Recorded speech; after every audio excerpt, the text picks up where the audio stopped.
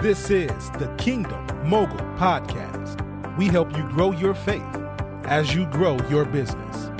And now, your host, Jesse Cole. Welcome to the Kingdom Mogul Podcast. I am your host, Coach Jesse Cole. Thank you for joining us today. I'm excited for you, your family, and your business. I'm also excited about what God is doing to you, through you, for you, and in you.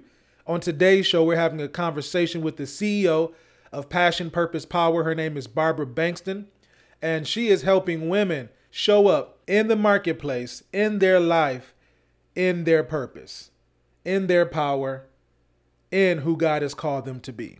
We have a great conversation about her background and what brought her to this point, her family, some tragedy that she's gone through that has actually helped to shape how she is showing up in the marketplace. We're also going to talk about her conferences and a big project that she's working on to help women be more confident in who they are, be who God has called them to be. And I'm excited about this. I'm excited to share this conversation with you. All right, here we go. Barbara Bankston, CEO of Passion, Purpose, Power, here on the Kingdom Mogul Podcast. Pastor Barr, welcome to the show. Thank you for inviting me. I'm so glad to be here. Yeah, so we're going to be talking about passion, purpose, power today, something that's near and dear to your heart, something that you've been working on for a long time, and God has just really been expanding your territory around that topic and that movement. Mm-hmm. So talk more about what passion, purpose, power is and where did it come from? So Passion, Purpose, Power is a women's ministry. Well, I focus primarily on women, and it's about empowering women to walk in the fullness of what God has ordained for them to walk in. That would include acknowledging your passion, identifying your purpose. It's amazing how many people don't even know their purpose, and then being able to walk in the power. We try to walk in the power of something we don't even, we're not even purpose for.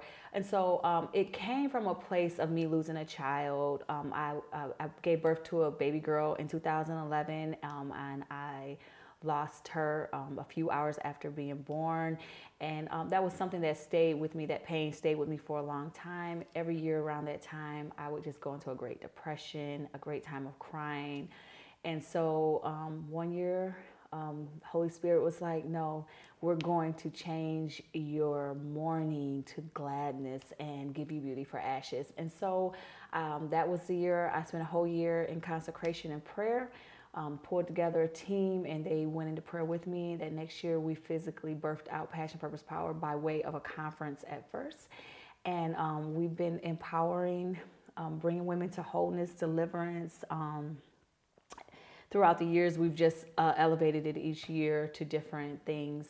Since the pandemic, we've been fortunate enough to do stuff all year round instead of just as a conference. It started as a conference, but now it's a whole ministry that we just walk in ministry with empowering women. Yeah. Now, I know firsthand what it feels like to try to birth a vision. God gives you something, whether through prayer or whatever, and he puts it in your heart and tells you to go do it. And then there's a birthing process. It's not just, hey, go do it and it's going to be successful, or hey, everybody's going to come. Like, there's a process where you like, God, did you really call me to do this? Or are these really the people I'm supposed to work with? Or are these people, am I assigned to this kind of person? And so you go through all of these different beliefs, the limiting beliefs that try to keep you from being successful. So talk about some of that for you. Like once God gave it to you and you put it out there, what kind of challenges did you go through in order to get to where you are now? Some of the challenges was, I'm not quiet. I'm a behind the scenes person. So having to move up to the forefront and really push the vision, having to really walk in leadership, that place of not just pushing someone else's vision, because I've served in so many capacities behind the scenes. So when it came that time for me to be out front, I was like, oh my goodness. And then making sure that the people trusted what I was giving, right? And so, that was probably my biggest challenge, but it's not a challenge anymore. But it was definitely one of my biggest challenges. Just and then the fear for me too, because for me there was times when I had second guess, like, God, are you sure? Especially when you're doing things like seminars, conferences, and where you're putting money out, you're like, okay, God, are you sure? And so God would always show he would show not only his hand, but for me, when I would see people, when he would show me what would happen and I would see it manifest, I would say, okay, this was God. I heard God. And so, yeah. Yeah. I know oftentimes when we have a result in our head, and God's result is much bigger than our result.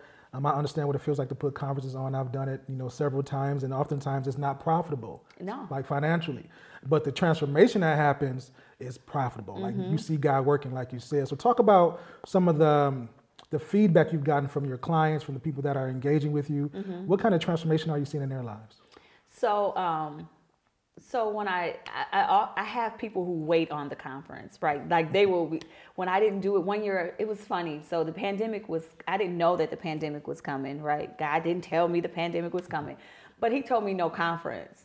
And I was like, I came back to my team. I said, well, y'all, I just can't get an answer from God. God said no conference. And they were like, okay. And everybody was like, are you sure you hearing from God? I'm like, he hasn't given me anything, because I get every detail. I know every person that should be there. I make sure that I'm really intentional about that.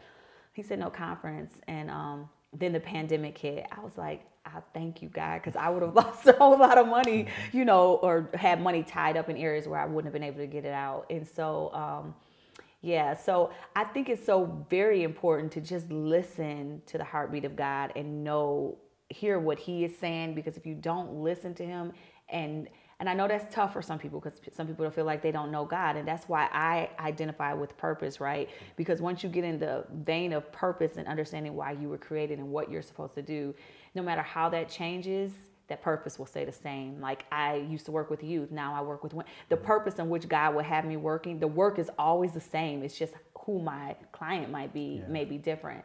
So here recently, it's crazy.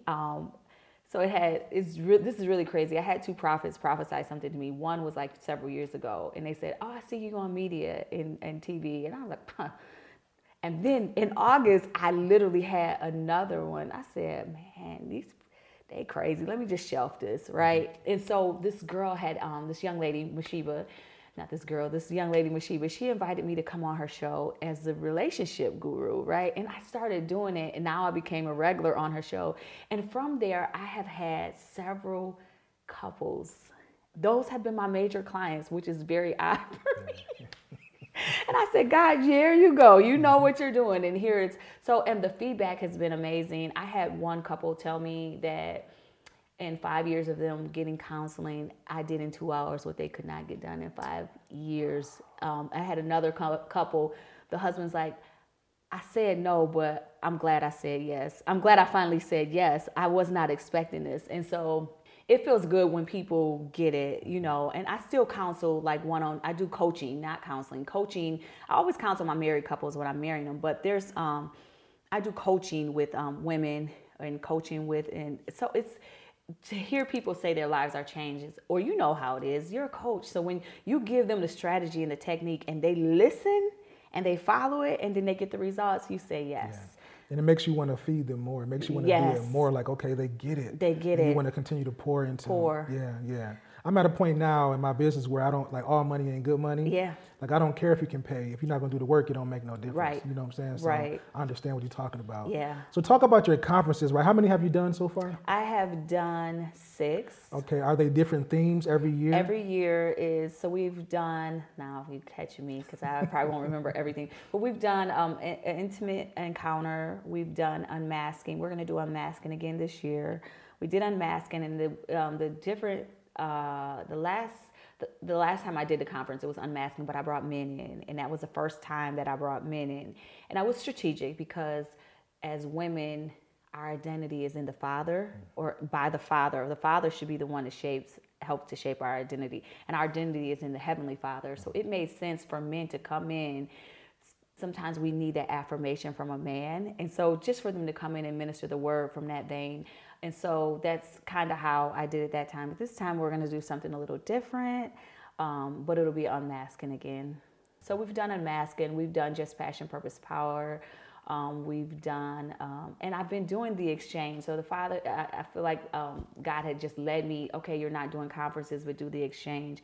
And so for the last year, I've been doing the exchange, which isn't the conference, but is just an exchange, and each one is different. So the vision that he gave me, I just follow it to the T. You're not preaching every time. It's not going to be preaching every time. It's going to be worship. It's going to be the creatives coming in. It's going to be prayer. So it's going to be multiple veins of me, not me personally, but of him. And so those have been absolutely amazing. Talk about the unmasking theme and the purpose behind that, and talk about the exchange theme and the purpose, because they sound like two different things. They are two totally different things. Yeah. So the unmasking is we put layers on. We put layers on, and we put layers on because I have to be a wife.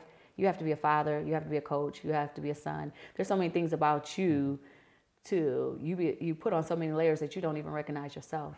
You'll look in the mirror and say, who is this? Like, do I like, my wife told me I like steak, but do I really like steak? No, I prefer a hot dog. But she keep forcing me to eat the salad, or, you know what I'm saying? But this is what I really like. I need salad, though. I know you need salad, but I'm just using that as an example of we begin to get to a place where my favorite color is her favorite color. Not because that's my favorite color, but I've been with her for so long that my identity is lost. Who I am and what God has created me to be is gone. I don't know who I am. I've become a product of my gains, my losses, my successes, my failures, and somewhere in between all of that is me, right? And you don't know who you are. And so the importance of unmasking is because we hide behind shame, we hide behind guilt, we hide behind loss, we hide behind love, we hide behind our faith. There's things that we literally become crutches in our life that we have no. God is like, who are you? I need you. I need your heart. I can't even heal the places inside of you that are broken because they're so covered up and they're so layered up that you won't even acknowledge it. And so that's the purpose of unmasking.